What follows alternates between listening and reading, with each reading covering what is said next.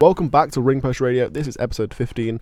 I am Adam Westwood and I'm joined with Nathan Harding. How you doing, mate? All right, mate. How are you after that super showdown last night? I'm not the best. It's been a very long time coming since we've done another episode of this. The last one was in April last year, just after WrestleMania. So it's been back to WrestleMania season we go. It's been a long time coming, but I've had a busy year. We're back again in the studio, and we should be back every other week, sort of back in schedule for WrestleMania. So let's talk about it. Super Showdown last night. Nathan, what's your immediate thoughts? I know the Saudi shows aren't, great shows or good shows, but this was probably the worst Saudi show I think I've seen. Because unlike you, I've pretty much seen all of them. And yeah, I've had a reluctance to watch a lot of the Saudi shows. It was just utter crap. It didn't seem great, did it? I mean, I've watched 2/3 of the show. I didn't watch some of it because I just couldn't be bothered with some of it. Like I didn't need to see another Viking Raiders OC match on the kickoff. I didn't need to see Humbate versus Angel Garza, even though I'm sure it was a great match. I didn't really need to see it again. I've seen it so many times. That was one of the only half decent matches on the show, and even then, it wasn't like a great good match. It was just a okay decent match.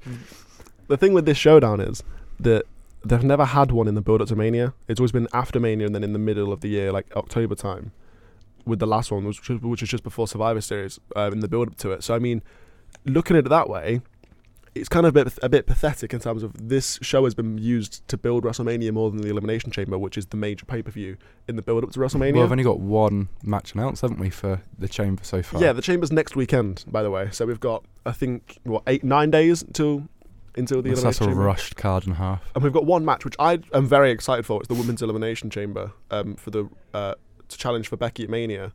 And it's currently Shayna, Natalya, Asuka, and then the old Riot Squad members, Liv Morgan, Ruby Riott, and Sarah Logan, which I think could be a great match. And there's a little story in there, but we've got one match for one of the biggest pay-per-views of the year, and it's a week before it.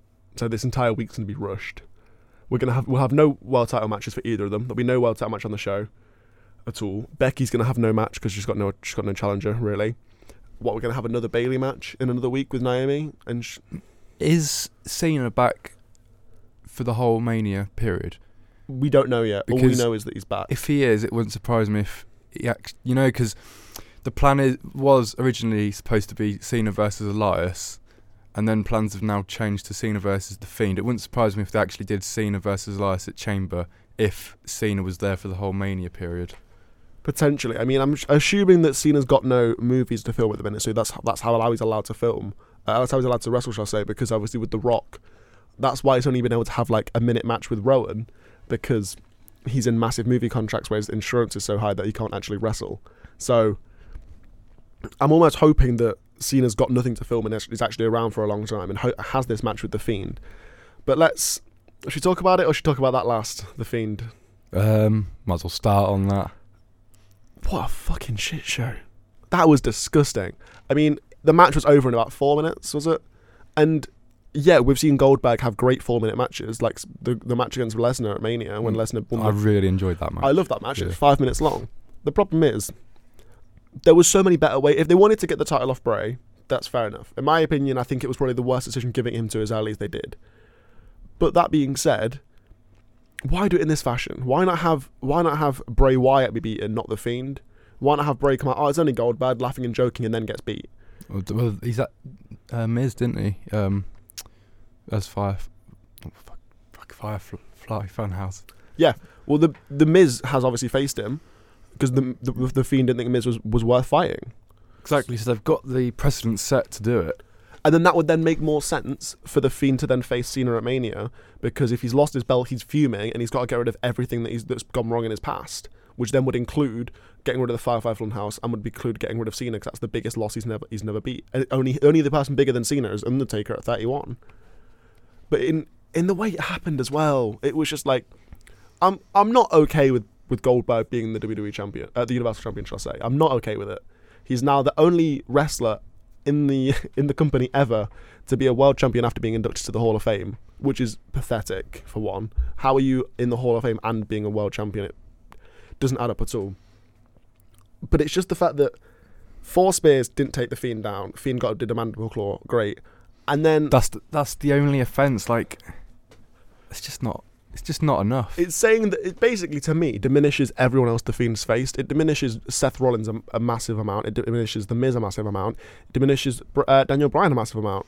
Like, Daniel Bryan faced the Fiend for 20 minutes. It took Daniel Bryan 20 minutes to be beaten by the Fiend. The Fiend was beaten by. It then took Goldberg 4 or 5 minutes to beat the Fiend, and he hit less moves. He did nothing. It was a strap match. Like, it was just a normal match. There's no story. I think it's messed up a lot of the storylines in terms of, like, because it seems they want to put the title back on Roman, which I'm kind of okay with. Like, I don't mind it. I think Roman's one of the best workers in the company, and I think he's a great person to have storylines with. But the Baron Corbin storyline's taken so much out of his momentum because it's been going on for so long. You've now got a title on a guy who no one wants to see with the belt, so Roman's instantly going to be cheered and given this massive hero's welcome when he dethrones him in 2 minutes. Like, yeah, fair enough. I mean, that is clever in a way, but it's just not the way to go about it. This is going to be a bit of a long thing, but I would think if they wanted to keep. The thing with this is that it seems like Vince doesn't trust the younger stars they've got, apart from Roman and Becky, to be like a headline going into Mania, right? Now, if they wanted to, they could have easily started building a megastar here if Bray had beat Goldberg. Because Bray has been, since the introduction of The Fiend, has been probably one of the biggest stars on the show, ever since he was the first Firefly Funhouse and then he showed up at SummerSlam. If they'd have had him beat Goldberg, and then at Mania, John Cena's going for number 17, and The Fiend wants to avenge his loss to Cena at WrestleMania 30, has him beat Cena, and then at SummerSlam, have Roman Reigns be a slow build-up. He then beats Roman Reigns at SummerSlam. Bray Wyatt's been unstoppable. He's been champion for nearly a whole year. He's beaten John Cena, The Fiend, Goldberg, Daniel Bryan, Seth Rollins. Like, he would then be a top champion who would be untouchable. And you've built someone that when he's beaten, they're then like a megastar, and not have to bring in someone like Brock Lesnar to make Joe star. You know it's what I mean? like a long version of what we got in the Rumble, because everyone always thought Drew McIntyre had the potential to be, one of the top people in the company, and basically the way they did it you wanted Lesnar to be eliminated because it just kept going on, and it was so well booked. And then when Drew McIntyre eliminated him, he got that huge monster pop, and at that point he was like, this is the new stud in town. And now he's like, before it would have been, yeah, McIntyre's been around, but is he a considerable threat to, because he's not really had the massive build to face Lesnar, but now it's like we're getting these two behemoths against each other, and he's almost getting towards Lesnar's level, whereas The Fiend, if you could have kept building The Fiend, then you would have had someone come in and beat him, they would immediately have been made. That's the thing. I think that they're reluctant to give these newer stars the chance to do that, and then just keep relying on older stars. And I've seen the argument of, well, they did it before, like they brought Backlund in and had Backlund be beat by Diesel back in the day, but not to the extent of like Backlund had only been out of the business for like 5 or 6 years. Like, it wasn't a long thing. It wasn't someone who was a star in the 90s appearing in 2020. Do you know what I feel this is what's annoying to me about it. It's like I was saying to one of our friends, Arch, yesterday. It's like if you see John Cena and Edge, they're the stars that are gonna sell WrestleMania tickets. Goldberg, a star from the 90s, isn't gonna sell tickets for WrestleMania. Seeing Edge's first real one-on-one match back at WrestleMania will. Seeing John Cena in his first proper match back will. Seeing like things like that, like stars from the Ruthless Aggression era, as they call it, is what now we're looking back in terms of like that's now the new sort of level, like The Rock, like Batista coming back last year was massive. We don't need stars from way before that who weren't even in the Attitude Era. Do you know what I mean? I just found the entire that was disgusting to me, and I think it's now going to be a lot harder to get The Fiend back to where he was, even though he did pop up after 3 seconds after the pin. It's just that's just a cheap. This means nothing, does it? Do you know what I mean? To me, it's like, do you remember when the Ultimate Warrior beat Hogan, and Hogan kicked out at like 3.2, and instantly got back up and sort of ruined the moment for Warrior? It was supposed to be that, but they did it wrong, and they shouldn't have done it. And it just made me mad. Speaking of things that... Well, just quickly to add, the last 2 title changes have both happened in Saudi Arabia. For the Universal title? Yeah, they have, because The Fiend won it, the last one, didn't he? And I think... But obviously had that program between Rollins and Lesnar. If you go all the way back to the start of that, he won it in Saudi Arabia as well, didn't he, in 2018, towards the end. Yeah, he did. I think they're running out of these massive marquee matches, with the DX type with Shawn Michaels and stuff, and they just keep having to give them title changes, aren't they? Well, this is the thing. I think the problem with that is, though, there's not many characters at the minute on the main roster. There's probably like the big 10 or 20 that have characters, but apart from that, you look at guys like Cesaro, who in my opinion is probably the best wrestler in the world right now, just in terms of pure skill in the ring. What's his character? Who is he? Who's Shinsuke Nakamura? Who's Sami Zayn? Do you know what I mean? Like, they're a trio right now, but who are they? What are they doing? You look at guys like Mustafa Ali, who in my opinion he could be contending for like an Intercontinental Championship. I think he should be the guy that defeats Braun for the Intercontinental Championship. But who is he? Where is he? Why is he not on the show? Why has he not got a character? Same thing with Humberto Carrillo. He's just lifeless. He's just a good athlete. Like, I think the big problem with this generation, in terms of not just WWE, in terms of like with AEW as well, people are just focused on ring work, and there's not a lot of emphasis on character work. So when you get someone like The Fiend, who is such a character and less of the ring work, he instantly gets over. And I think that's why you see guys like Randy Orton, who has an established character and has for years, he's always over because they have a character. When you look at someone like look at someone like Braun, shall I say, what is Braun Strowman? He's just a big man. But if we move on to Undertaker surprise appearance, and that is also the thing you just mentioned about character is, I'm not gonna lie, I pop every time I see the entrance. I don't care if he's 75, walking stick in a wheelchair. I'm popping for the entrance because, you know, this is an established character going back 30 odd years. Yeah. Whereas in about 10, 15, 20 years time, when the current stars now are the ones coming back, it's like, oh, cool, that's Seth Rollins. I mean, he has got a decent character now, but, oh, cool, Ricochet's back type thing. It's like, yeah, but these are just the same people as the next generation, but just the ones before. Whereas back then, everyone had established characters and that's the even if angles and everything. Even if they were a wacky character and they're at the bottom of the show, like when Mankind first came in, he was nothing. He was just supposed to be like this crazy character, but then he just became beloved by the fans and then sort of carved a chance for himself. There's not that up and down the show. Like there's a few wacky things here and there. Like you've got Eric Rowan in his cage, but like, great, what's he doing with it? What's special about it? Why is he still carrying it around? Well, quite often when there is a sort of character arc to some, like Rusev Day, or we know when Heath Slater had his kids and he was in the tag team Rhino, they organically got over and fans were excited to see them, even though Heath Slater's not like top 30, 40 wrestlers in the company. People were excited to see him and Rhino win the tag titles, but then they just like let them down. They deflate them and take all the energy out of the stories and the characters. And every time someone's built up, I mean, you go back to Zack Ryder in 2011, 2012, yeah.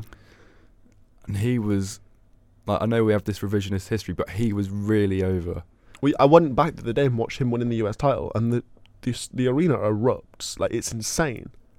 It is a problem. I think that this is looking forward long term. It's a big issue for the main roster in terms of they've got no characters. Well, then if you look at someone if you look down to NXT, for example, and I know that like I love NXT, so I bang on about it all the time, but if you look at NXT, most of the people on the show have a character of some sort. Like Bianca Belair believes that she is the strongest, she's the fastest, she's the quickest, the smartest, etc. So she is the EST. Then there's Shayna Baszler, who will just tap anyone out, and she's not fearful of anyone. She's better than everyone she knows she is. You've then got like good, clean baby faces like Candice LeRae, who can't do anything wrong. Guys like Dakota Kai, who are fed up with the fact that all of their friends keep getting the chances before her. And that's just looking at the women's division. Then look at like Johnny Gargano and Ciampa, who have had this like 3-year feud, but it's led to the tables being turned completely. And the guy who was the good guy and never had the chance to, never got the opportunity, has lost his head and now he's flipped. Like, everyone on the show has a reason to be there and has a character you can get invested in. And that's why I enjoy the show so much. When I watch SmackDown now, I know this is probably the worst SmackDown's been probably since all the tag matches back in 2012. But if you look at that show now, where's the characters you're looking at? Baron Corbin, for me, is one of the most interesting characters on the show because he's a character. He's the king. Like, he won the King of the Ring. But even that's like, you're clutching at straws, really. So, let's talk about another big problem on the show. Brock Lesnar versus Ricochet. What are your thoughts on the match? Yeah, I sort of expected it in a way because it's Brock Lesnar before a massive, quote, world title match against Drew McIntyre, which is obviously going to be, where he loses the title. But I did expect a little bit longer than just under 2 minutes because he has great matches with the smaller guys, and I'm not saying Ricochet should like do 4 6:30 sent-ons on him and almost beat him type thing, but I'm just saying I would like to have, you know, a little bit more of a showcase for Ricochet, have him in there with Brock Lesnar, put up a better fight. You build him up a little bit more than just squashing him, and then it's like there was no point having the title match in there then if that's the middle gap between them and Drew. It just makes no sense, to be honest, because we already know he's a beast. We just saw his Rumble performance. Yeah, we don't need to remind him of a squash match. Well, I think the thing for me that I was reminded of was how good the match with Finn Balor was at the Royal Rumble. Was it last year? Where Finn, for some reason, wasn't the demon. He was just himself. But he still put a fight, and the match was like 6-7 minutes long. That was sort of what I was expecting Ricochet to get in, and sort of like get in a bit of offense, but not have a 30-minute brawl sort of with like the main event at WrestleMania with Roman, which is what I'm kind of expecting Drew will get. I'm expecting Drew and Brock will go long. But I just found it so stupid that they've put probably one of the best high flyers they've ever had against a guy who works way better with high flyers and smaller characters, and have it end in 1 minute 20 seconds. Like, there's no point in it, because why have both of them flew to Saudi Arabia for that? You know? And I mean, I'm sure the Saudi crowd, because the crowd wasn't hot all night like they were for the first few, they know what's going on. The crowd know that they're just booking matches for the sake of it, just to bring some legends back. Because now all of these people who went to the first two just to see the spectacle of it, they're all now fans. And now they want to see character development, and they want to see things going on. But they're just like, oh yeah, here's Goldberg again, here's Brock Lesnar for 2 minutes, we have fun. Like, it must be infuriating to be a fan in Saudi Arabia. Well, every single time there's a Saudi show, Mansoor gets wheeled out, and he is I really enjoy watching him in the ring, and I think, you know, he's got a great potential to do something on NXT or main roster, but they literally just wheel him out for this show, and it's like, yeah, it's one of those ones where you put him against a Ziggler or Cesaro, you're going to get a good 10-minute match, he'll beat him, you get your crowd pops for your hometown hero. And then there's a little speech. And then it's the same again and again and again, and there's no development with that. There's another Saudi show just after Mania again, isn't there? There's one, I think, in like May time. I guarantee we won't see Mansoor on NXT for about 3 or 4 weeks, and when we do, he'll be beaten by like Austin Theory in 4 minutes. Which then to me just shows like, what would happen if Austin Theory faced Cesaro? You know? Like, what would happen if these guys just start doing... If they start using him properly? Because when he's been used on NXT, he has been used as almost enhancement talent at times, because he's in the lower half of the PC. Like, he's not ready to be leading a show, which is fine. But at least show him and use him and have him put on good matches. Because at the minute, it just looks like they're trying to build up a streak for him in Saudi Arabia. Because at the minute, he's 4-0. Like, have we now got a Saudi Arabian Undertaker in Mansoor? Do you reckon that's what they're going to end up doing? Have him win so many matches, and then he will face someone for a world title? Oh yeah, he will. He will 100%. He will win. He will somehow... My thought is, when the time is right, I'm going to guess like probably about a year's time, he will win the North American Championship. When he's ready, he'll win the North American Championship in Saudi Arabia. Or he'll win like the US Championship in Saudi Arabia, and he'll be like, wee, Saudi Arabian US Champion, woohoo. You know what I mean? Like, it'll be a mid-card championship. I'm not saying he's going to defeat Brock, even though it's Saudi Arabia, he definitely would be able to beat Brock. But, you know what I mean? Like, you can tell they're building it up so that he has this bit of a record and he looks unstoppable on his home soil. Which is fine, but, like, just give him a reason to be there. Because it just looks pathetic that you just wheel him out because he's just from there. And it just makes the shows look worse. I want to talk about a thing that's really not upset me, because the match was actually alright. I want to talk about Bayley versus Naomi, in what I think is one of the silliest things they've done in a while. I don't think anyone really cares about Bayley's championship reign at the minute. I think that's a fair thing to say. And after the Royal Rumble, there was the clip of Naomi entering the Royal Rumble went viral. Like, it wasn't just a wrestling thing. The clip of her entering the Royal Rumble was put on YouTube, and it was top of trending for like 2 or 3 days. The first video that was put on Twitter had like tens of millions of views. So that, to me, showed, if I was looking at it as a corporate standpoint, would be, there's interest in this person. Let's give her a chance. Let's give her an opportunity. Let's go for it.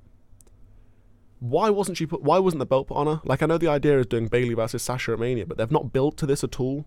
If they were building to it, I could understand it. But they're going to do this big storyline that there's literally years worth of storytelling. They're going to rush it and do it in about 5 weeks, when they could have just waited and done it in like SummerSlam and have those two, because they don't need the title to feud. Like, they could have that match at another time and it'd be fine. Well, again, it's just another case of it's bang on the mark and they still miss the opportunity, because let's be honest, Naomi didn't exactly have like a great showing at the Rumble, but it's, you know, the new look, it absolutely captivated. Like, I just saw so many retweets and comments from people that couldn't give a shit about wrestling, and they were just captivated by this person, you know, how she was representing. And then, you know, you've got something there where you've got the ball and you can run with it, and you can give Naomi a good moment, build her up with new interest from outside. This is how you get the mainstream appeal. But no, they've done nothing with her, really. To me, I think that her moment should have been at WrestleMania, and I feel like they're still going to try and do that. Naomi should be winning the belt on a massive stage, because this mainstream audience won't tune into a random show, but all this mainstream audience, pretty much everyone in the world, if you know wrestling or not, pretty much everyone in the world knows what WrestleMania is. So to me, that should be the moment where you show the people that are going to have the most mainstream appeal. Like, you show Ricochet off and give Ricochet a 20-minute match, and let Ricochet do like a 630 or do a double rotation moonsault or something wacky that's going to draw in loads of children if they're watching for the first time, and you give Naomi a massive opportunity to run with the ball. Like, I don't think she should have been featured in that in the match, the number one contendership match on SmackDown. I think that should have been the storyline, is like, where's my opportunity, where's my chance? And she like fights and claws for it, and at the end she like finds.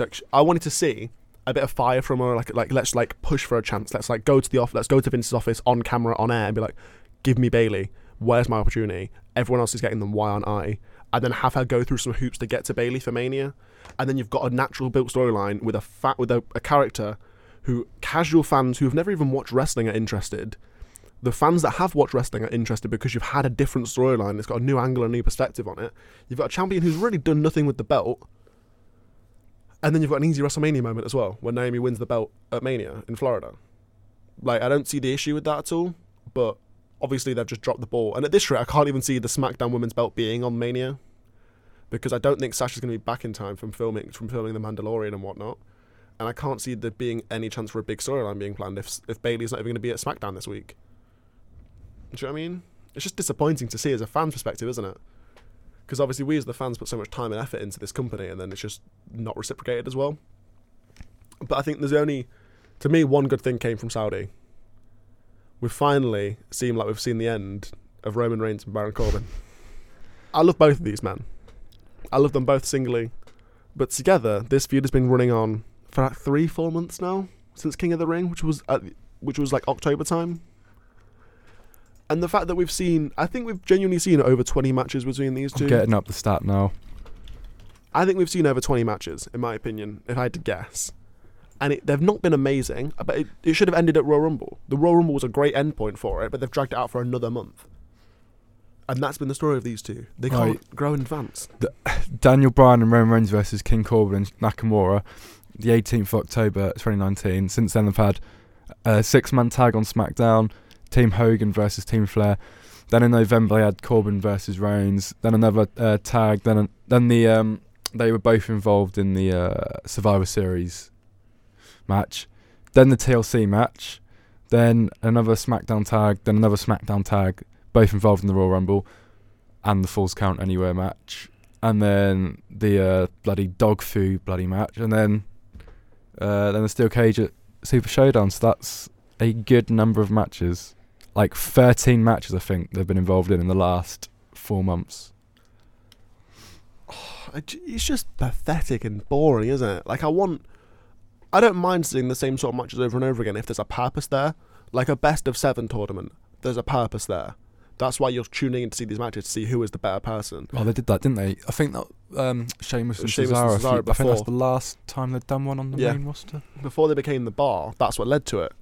and it was the winner gets a championship opportunity. They drew and they became tag champions. Yeah, which I enjoyed, and it It was a a- great way to build a tag team, wasn't it? And then they were an established tag team. If they can't beat each other, so let's work together and become a big tag team. And they're one of the best tag teams of this era, in my opinion.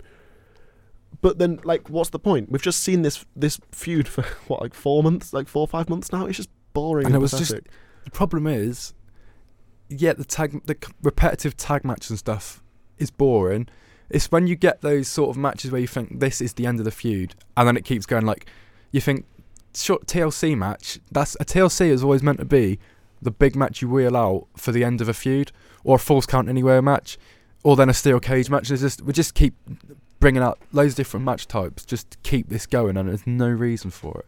It's pathetic. Well, this steel cage seems the end of it, and I think obviously it's looking like we're going to get Roman versus Goldberg at Mania.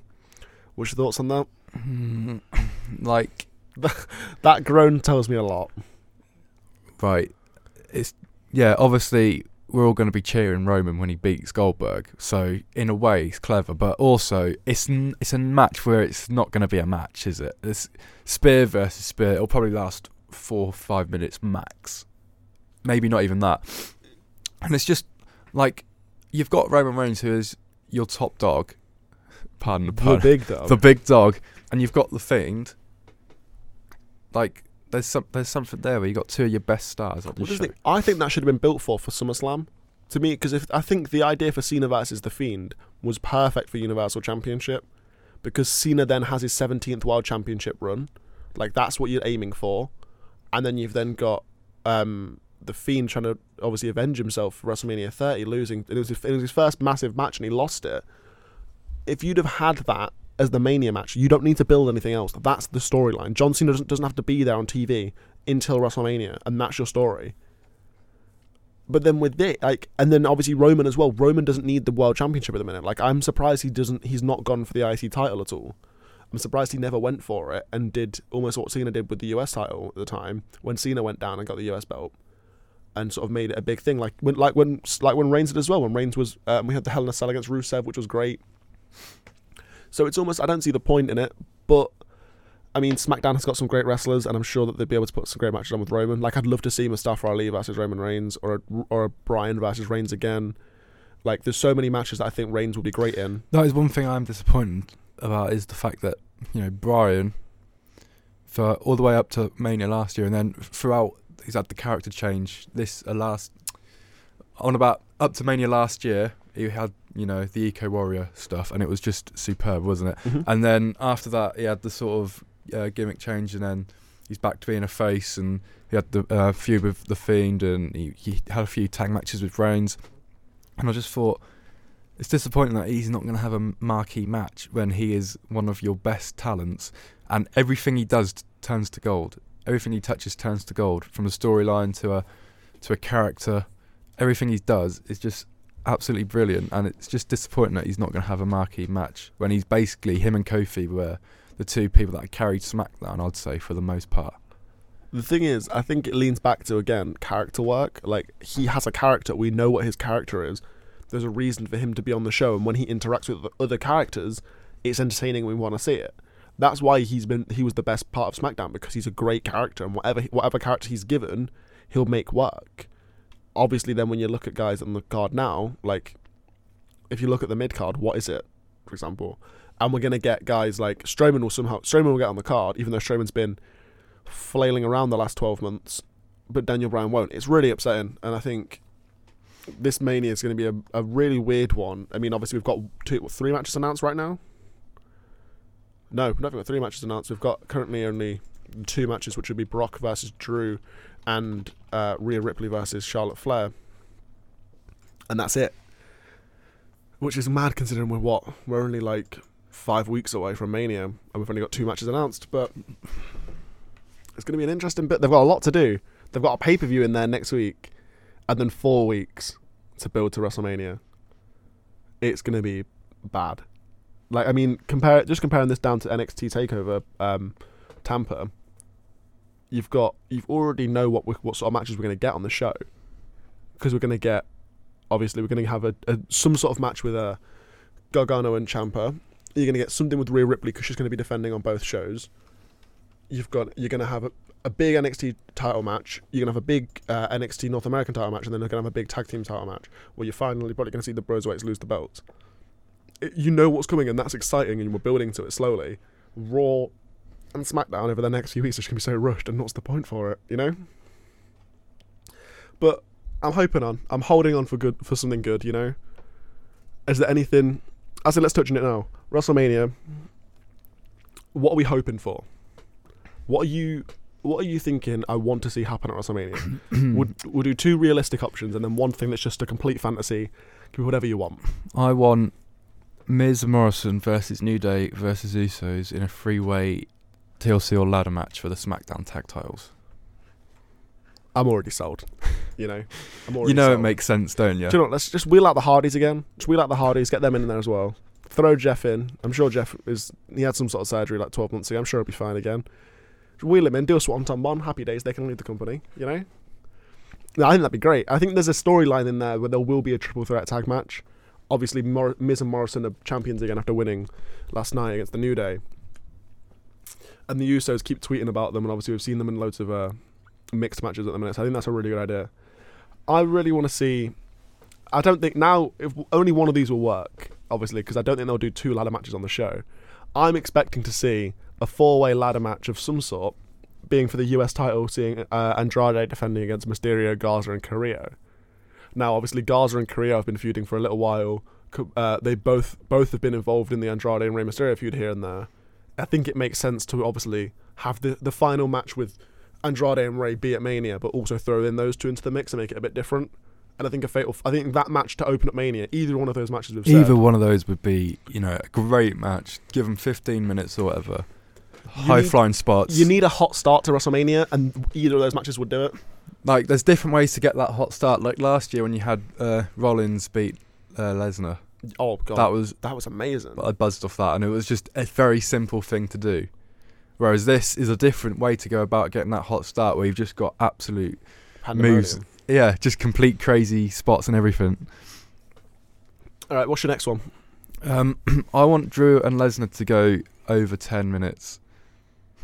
I'm thinking they're going to go like 20. I'd be happy with that. I want to see a proper Lesnar match with someone who is his equal, because I think I already know how they're going to do the finish. I think the finish of the match will be Roman. Will be Brock goes for a German suplex. Somehow I think Drew will land on his feet in the corner, into a Claymore, and that's the finish. Because Drew is athletic enough to land a backflip from a German, as long as Brock throws him high enough, which I think they'd do, you know? But I think this will be a slugfest, and I think when Drew came in the Rumble, you noticed a shift in the way that Brock was reacting to him. And I think that is exciting, and I think it won't just be a squash match. Even if it is. If Drew literally beats Lesnar in 3 minutes, he's made. If Drew beats him in 30 minutes, he's made. It doesn't matter how they beat him, as long as Drew wins the thing that got me at Rumble is, obviously I've already mentioned it with the way they built up McIntyre eliminating him, but it was the moments after where Lesnar was sort of shook and sold the Claymore massively on the outside, and Drew just fixated on Lesnar, and that moment it just sold me on the match completely. I don't see a match exciting me more than that at Mania, apart from maybe one thing with a little tweak. My second idea is I really think Bianca Belair needs to be added to the NXT Women's Championship match. Now, people might be like, well, why would she be added to the match? She's lost cleanly to both women. Obviously, she lost to Charlotte on NXT this week. But the thing with that was, after the match, Bianca then got her leg smashed with a chair and then was in the figure 8 for a few minutes while Rhea Ripley did her entire entrance instead of just running down. Yeah. That has been one of the best memes I've seen in a while, as Rhea's there doing a foot stomp as Bianca Belair is screaming in pain.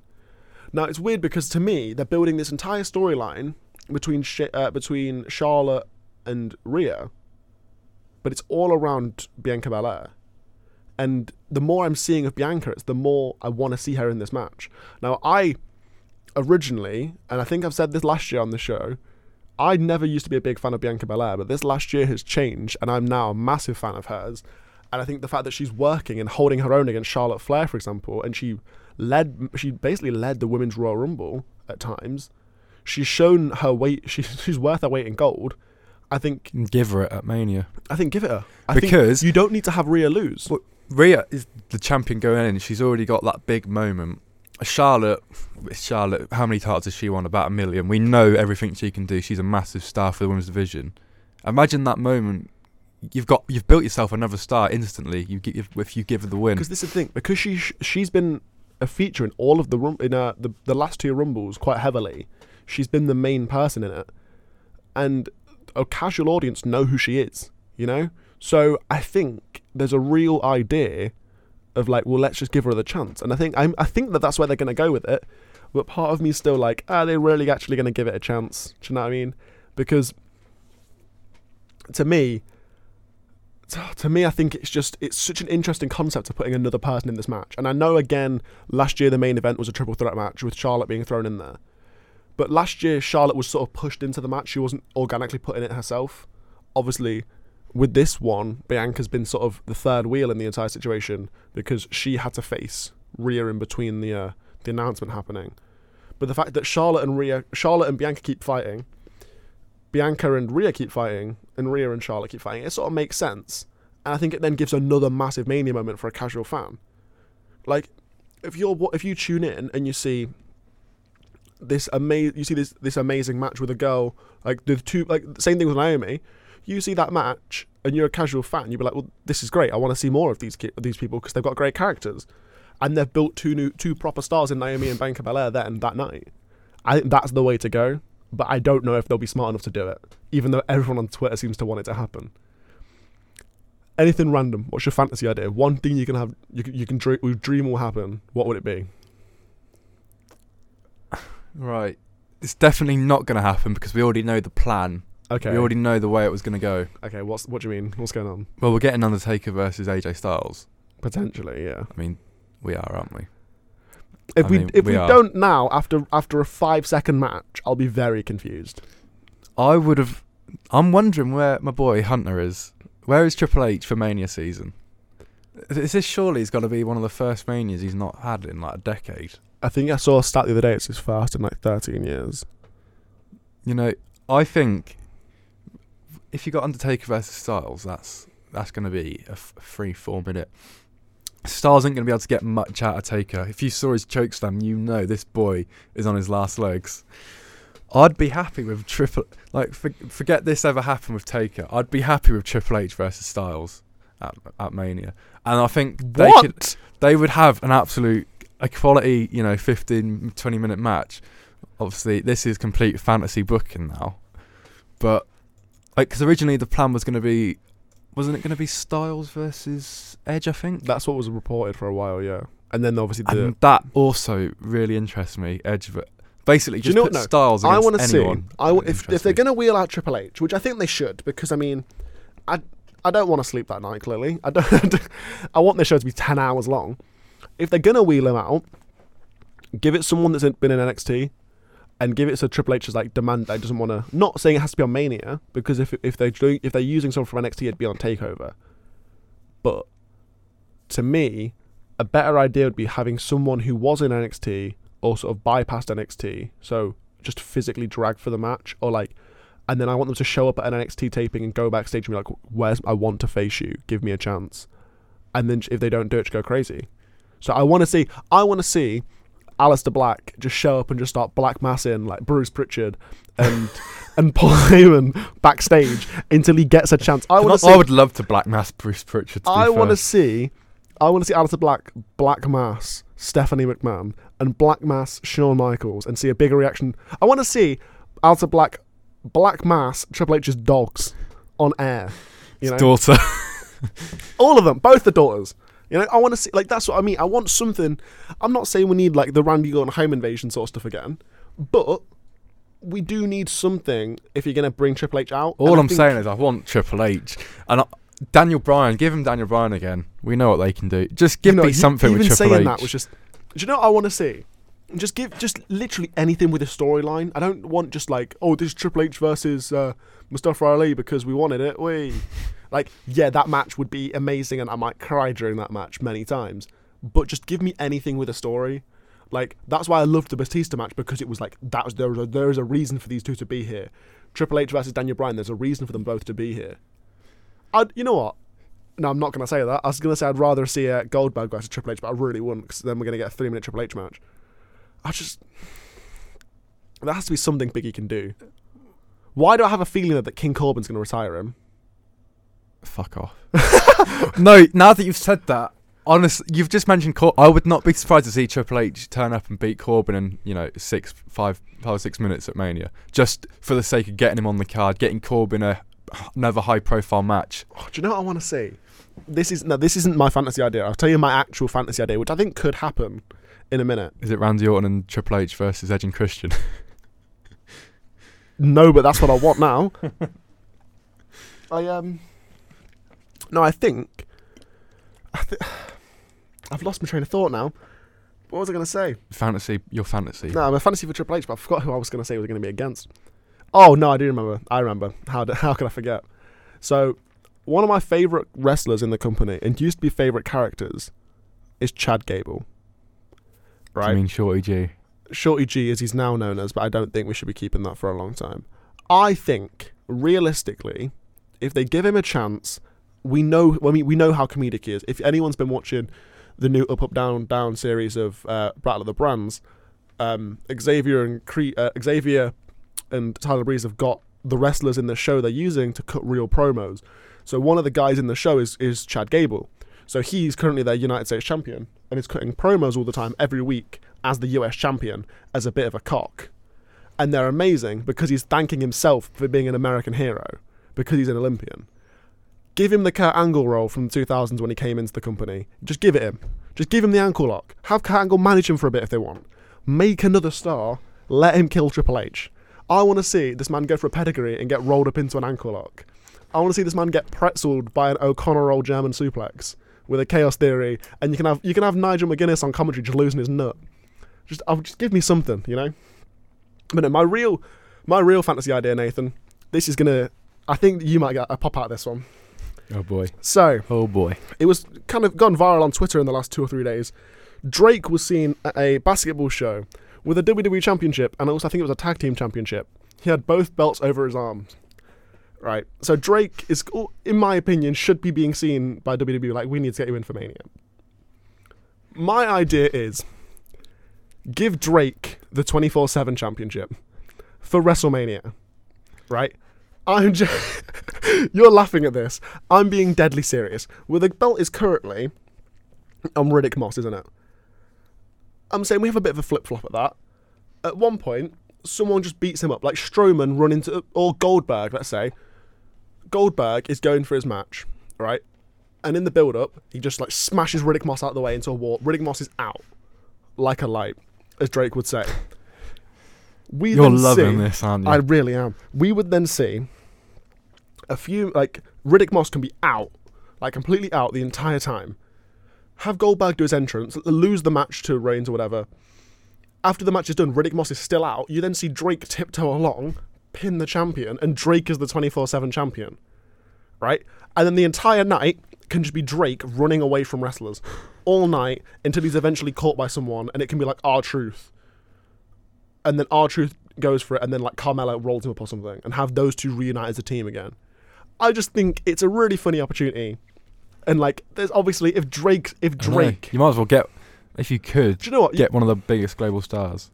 If they wanted to, they could let Drake win the belt, keep it on him for 24 hours, and make him show up on Raw again because it's in the same city, so he doesn't have to go very far. And then everyone then would be buzzing on social media like, why is Drake a WWE champion? There's a load of mainstream appeal, and have him tune in, and then have Drake do. This is a dream. We're going fantasy. Screw it. Have him get like chokeslammed by Kane or something. Like, do a simple move where it's kind of impossible to not sell it.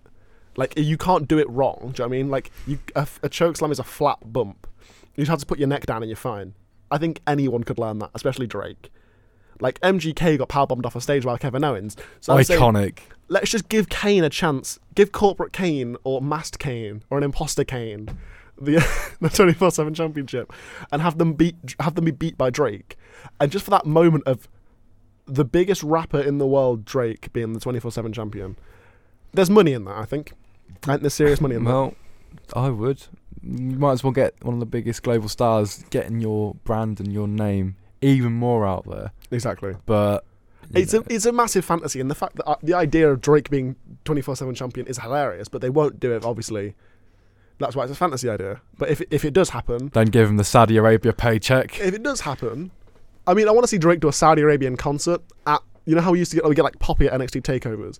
I want Drake to show up at the next Super Showdown and do the Greatest Royal Rumble 3, and it's Drake just doing a performance live as he's the 24/7 champion. Give it him for the year. Have Drake go on a world tour, and every tour is filmed by WWE, and he's getting rolled up by Riddick Moss on stage. This is a big plan. There's money to be made in that. Now let's talk about the upcoming pay-per-view this weekend, AEW Revolution. Now, Nathan, what are you thinking about the show? Yeah, I'm looking forward to some of the key matches, especially the world title match between Jericho and Moxley.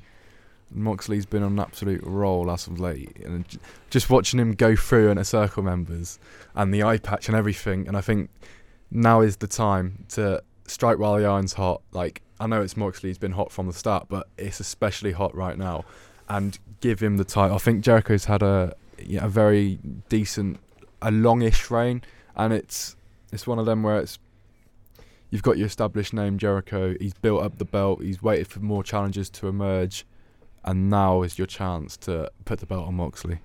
I think there's a real good opportunity there for Moxley to become the champion. And I think that, unfortunately, I don't think it's failed the idea with Jericho being the champion, because I think it's brought a lot of mainstream attention to the company having a little bit of the bubbly. I mean, obviously with the memes and Le Champion and whatnot. I think there has been the idea with Jericho has like succeeded. It's not been a failure, but I think it is going to get stale quickly if they don't end it. And I think getting it out of the whole getting it away from the whole Inner Circle, the almost the Elite crew, because for a while Jericho sort of joined that with the All In shows and the New Japan links. Like, he almost was in that little clique with them. So I think getting it out of there and getting it away from a big stable and giving someone like Moxley a chance just to run with the ball would be really big in building their brand. I'm looking down the card now, and there's a few matches I'm quite excited for. Like, I think the Bucks versus Page and Omega is going to be interesting, because it looks like there could be a major heel turn from either side in this match. Where do you think it's going to go? I think Bucks are going to win the titles. Yeah. And I think they're going to go heel. And I think this is going to be the real start of the Hangman Page lone wolf type, because it's just been building the sort of bitterness within, and the fact that he's been left off like posters for pay-per-views. He's not part of the first line of action figures, and they've built it up on being the Elite. This whole idea that Hangman's not really, the main guy, not one of the big boys in the Elite, and I think it will come tumbling down. And then you've got the build there for whatever you want to do with Page, and the Bucks, I think, work best as that cocky, arrogant duo. Well, that's what made them famous in New Japan, really. It was how cocky and arrogant they were as part of the Bullet Club. And if they are the tag champions and they're running their own company, there's a different angle in there that hasn't obviously ever been done in wrestling before. Because the whole thing the Bucks were saying when they started AEW was they wanted tag team wrestling to be a massive, massive thing. Now, obviously, there's a chance for this to happen, and then you've got the Bucks saying, well, there's no teams we can find that are good enough for us. We're better than everyone. And it's almost a different side of arrogance you could get from a champion. So I think that in itself is something that I think would be really, really good. And I would like to see, I think if the Bucks are champion, we will get better matches, unfortunately. Like, I don't think that's a knock on like the SCU or on Page and Omega, but I think, and like, I just think the Bucks have some of the best tag matches in the world, and like, we've seen how good the Bucks versus the Lucha Bros can be, for example. Let's see how good the Bucks versus Santana and Ortiz would be properly. Give them like half an hour as the main event of like Double or Nothing. Let's see how it goes, you know what I mean? I think that is the way to go. And have almost the Inner Circle break up in the match, in the main event. Not break up officially, but have like fractions and have LAX almost come out of it. And then build up the tag division a bit more and more. How are you personally feeling about Nyla Rose versus Chris Statlander? I'm going to be honest, I couldn't really care less. And that's not a knock against either woman. It's just the fact that I still think, obviously, they've already said about how it's taken a long time to build up a women's division, but it doesn't feel on the same level as everything else on the card. And like I said, it's not a knock against those two women or any of the other women on the roster, but it's just the fact that there's also some more well-known established names out there available on the indies, like Mercedes Martinez, for example, before she was available and they didn't go for her. It's that's a woman you can build your brand around at the start and make her this dominant force. Well, you got to think, she was in the Rumble for what, 5 minutes, and she made a massive impact. And like when she showed up on NXT a few weeks later, she was like, "Whoa!" I'm pretty sure she was part of that weird battle royal they do or whatever. The casino battle royale. Yeah, she was. So it's like she's been on the show, and they just didn't give her a contract, and it's just pathetic. And if you look over to Impact, there's so many marketable women on that roster as well. Well, I mean, I know that obviously they're under contract, but you got to look at like Taya Valkyrie, Jordan Grace, Rosemary even. I mean, Tessa Blanchard is literally their world champion right now. Like, I know there was the whole scandal with her and the whole like being a bit of a dick backstage, but she is their world champion, and they're drawing even to Neil Dashwood. Yeah. These are names instantly recognisable to WWE fans. Yeah, and the thing is, I think for me, AEW has had a bit of a problem in terms of making their characters and making stars.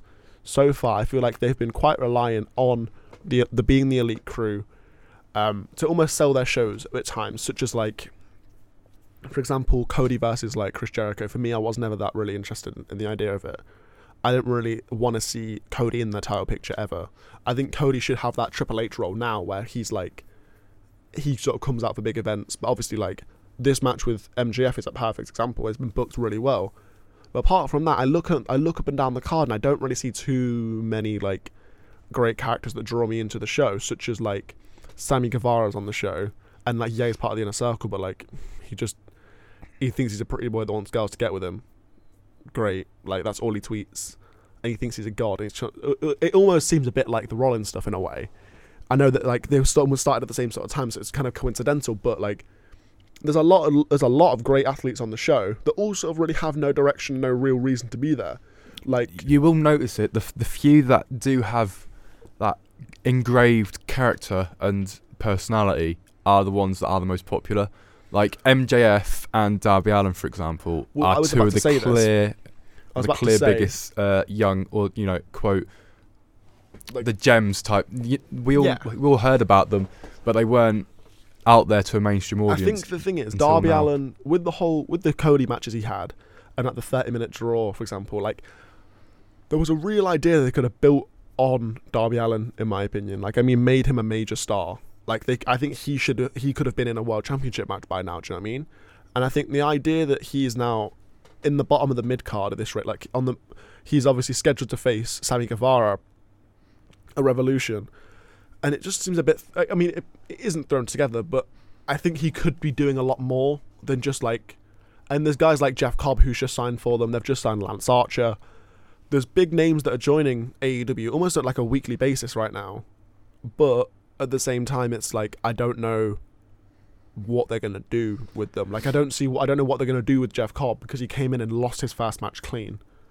Do you know, like Jeff Cobb, in my opinion, is one of the best wrestlers in the world. I think there is potential. I've got two things to say. I think one, there is potential to have a good storyline with Jeff Cobb if they go all out with, pardon the pun, all in with it.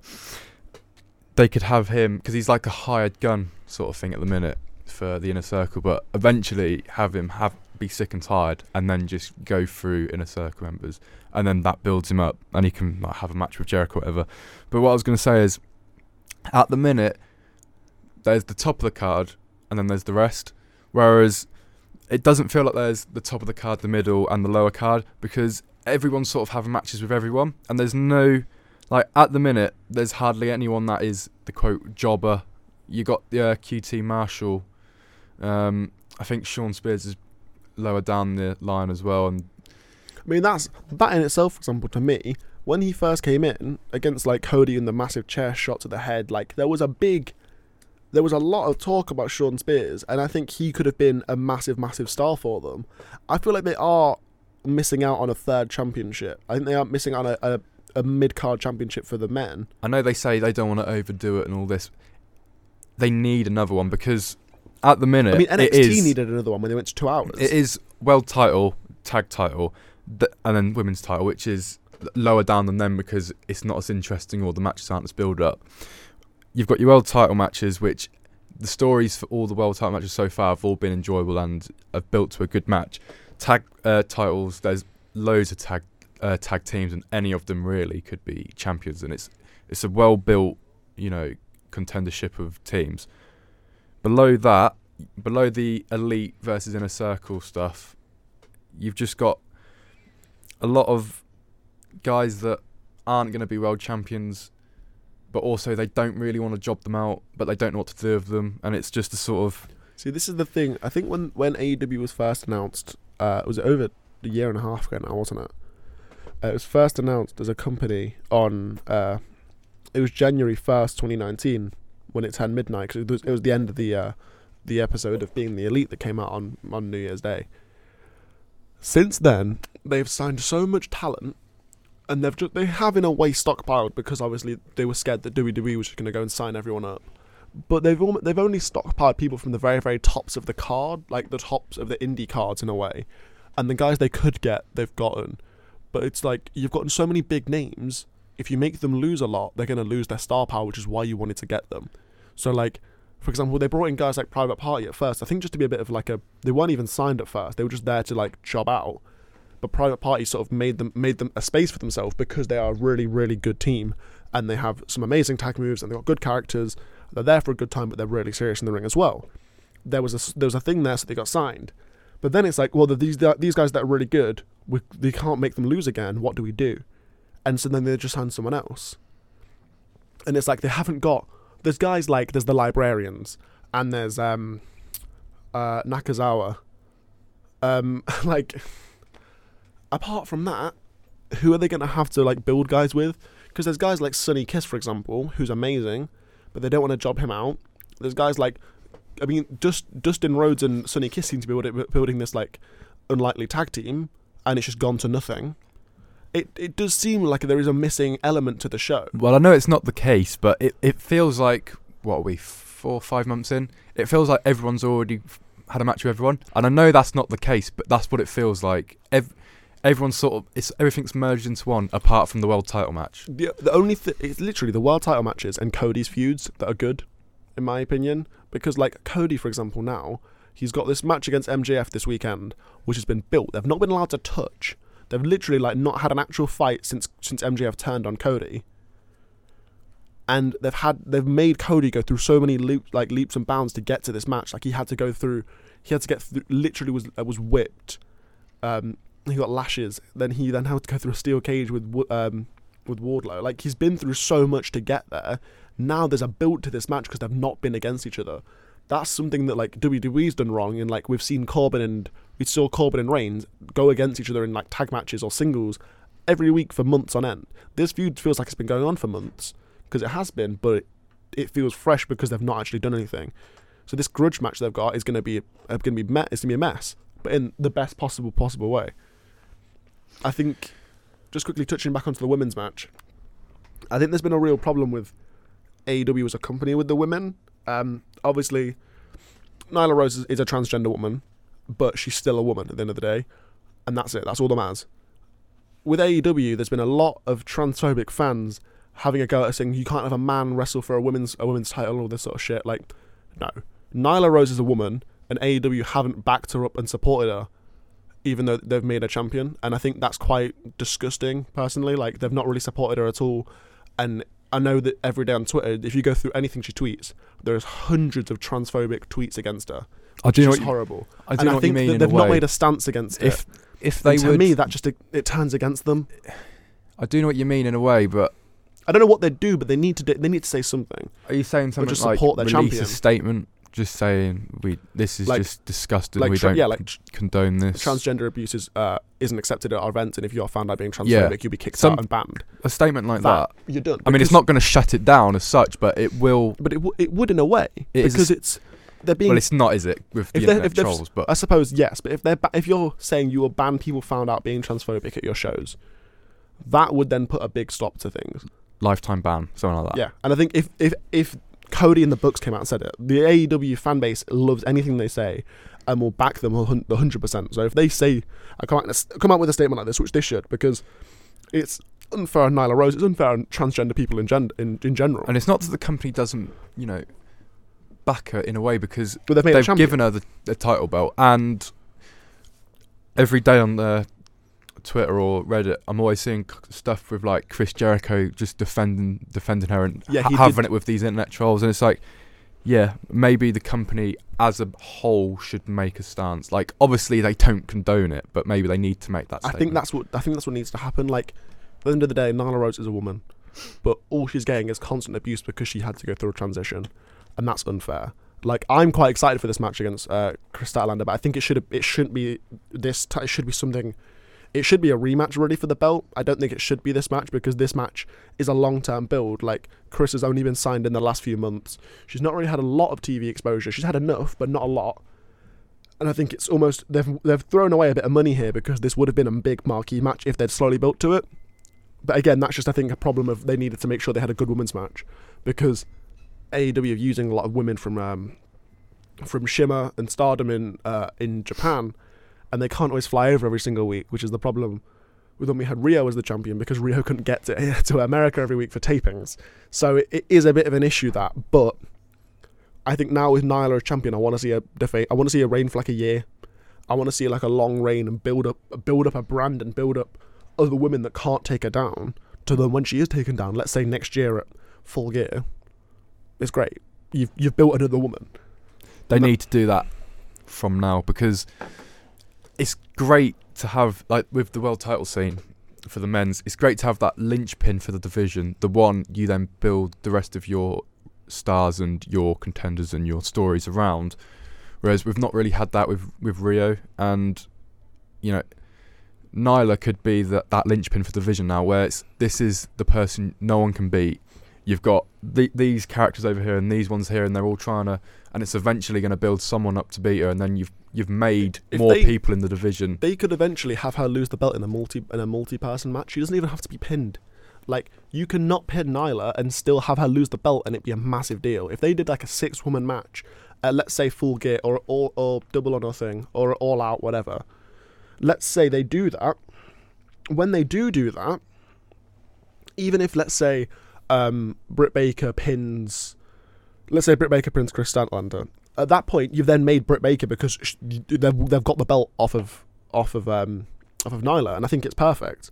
But I just think they need to give her a chance, and they need to let her do something with it. You know what I mean? And I think that this pay-per-view could be one of their best ones yet. I think the card is probably the strongest in a while. I think obviously Moxley versus Jericho is going to be massive. The tag match with the Bucks and Omega will be great. The women's match I think will be a good match. MJF and Cody, they've been building for this since what was their last pay-per-view? November, I think. They've been building that since then. I think it was November. You then got Hager's first match, which will be interesting. Darby Allin versus Sammy Guevara will be a good match. You've got Pac versus Orange Cassidy in what, which will be the greatest match of this it genuinely generation. Could be. I think it'll be great because people don't seem to really realise that Orange Cassidy's very good in the ring. It is a character, and that's why he's over. If they literally give this 15 minutes, they could make. I mean, they won't. They'll give it 5 minutes. It'll go middle of the card, and it'll be a toilet break match. But the only reason they're having this match is because Orange Cassidy came out after the Iron Man match this week with Omega and just sort of like trashed the interview, and then he got trashed himself by Pac. So it's going to be interesting. I think it's going to be a good card. And whenever we're back, probably in about 2 weeks' time, we'll give it a review and we'll let you know what we thought about it, won't we? We will indeed. Sounds good to me. Thanks for listening, guys. We have been the Ring Press Radio. You can find us on Twitter at Ring Press Radio. I'm on Twitter at Westwood, spelled with a 0 instead of the first O. What are you on Twitter, Nathan? At Harding himself. We will see you in 2 weeks' time. Bye, guys.